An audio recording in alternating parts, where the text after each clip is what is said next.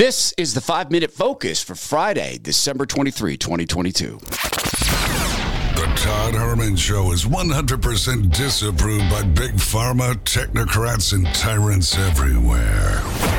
Now, from the high mountains of free America, here's the Emerald City exile, Todd Herman.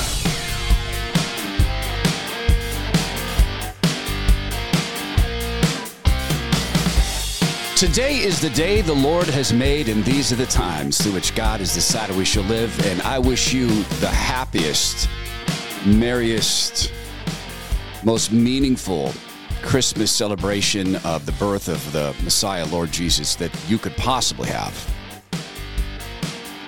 We're running a couple of best ofs today, and it's also, though, a prediction. I didn't just pick these at random. It's a prediction about 2023. And I'm going to do the 5-Minute Focus in reverse, because we're airing the shows on the date on which they aired or running them in that order. But I'm going to do the 5-Minute Focus in reverse. You will remember, perhaps, and if you didn't hear this, I encourage you to hear it. It's perhaps one of the most important shows we ran this year. It's a prediction. It involves a woman named Stacey Ogresnik, and her husband, Ryan, went into the hospital against her better wishes. And after I listened very carefully to her and spoke with her at length and looked at the evidence, I came to the conclusion that the hospital murdered her husband. How? How do people go along with this? Well, we've covered that a lot this year. And we've covered the fact that people work in systems and they end up defending systems. And little by little, I'm just doing my job becomes something they can take home in their hearts. You know that Senator Ron Johnson has been heroic on COVID, and he makes what I think is also a prediction. So the problem we have with the COVID cartel is at this point, with a body count that high, they can't afford to be proven wrong. And yet, they are wrong. They continue to be wrong. I invite you to think about Stacey's story, and I invite you to judge it, because a longtime listener to this program sent me a note, and I responded on the air, where she said that her friend, who's a nurse, refused to listen to the show because it contained the word murder. I invite you to listen in detail to Stacey, and you tell me, based on what you hear, does it sound like murder to you? In hour one, remember I'm doing these in reverse, I present an alternative vision.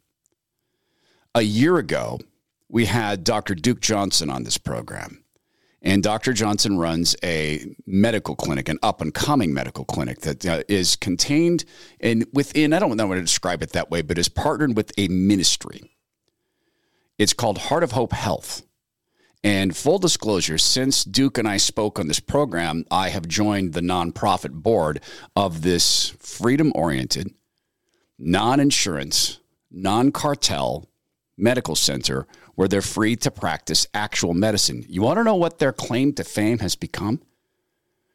In many circles, what they've been most famous for is helping people get out of injury from the mRNA injections. And I can tell you case after case. I won't violate HIPAA laws. I wouldn't do that. I wouldn't violate a person's privacy with or without HIPAA. But I can tell you that they have seen, because I've just done the nonprofit board. Thank God I don't handle any of the medicine. We've seen athletes unable to do their sport any longer after the injections. And Duke and his team have worked to reverse that. There's a reason they have to operate outside the insurance continuum, and why they can't, though we are, with the grace of God, going to build one. We can't call it a hospital. We have to call it a medical center. It's an alternative version of the future. Medical freedom in a parallel society. Another topic we discuss quite a bit on the show. That's what's coming up for Friday. We'll explore all of this with the great help of our friends from MyPillow at mypillow.com/Herman. If you haven't heard these, I invite you to hear them. They're two of our most downloaded shows. And if you've heard them individually, I invite you to listen together. And let's decide as a family which future we want, because we can build a parallel society. It's being built around us. We need to jump into this. What a beautiful miracle we're going to celebrate on Christmas Eve and Christmas. God became flesh, birthed through an anonymous teenage mother. God bless you.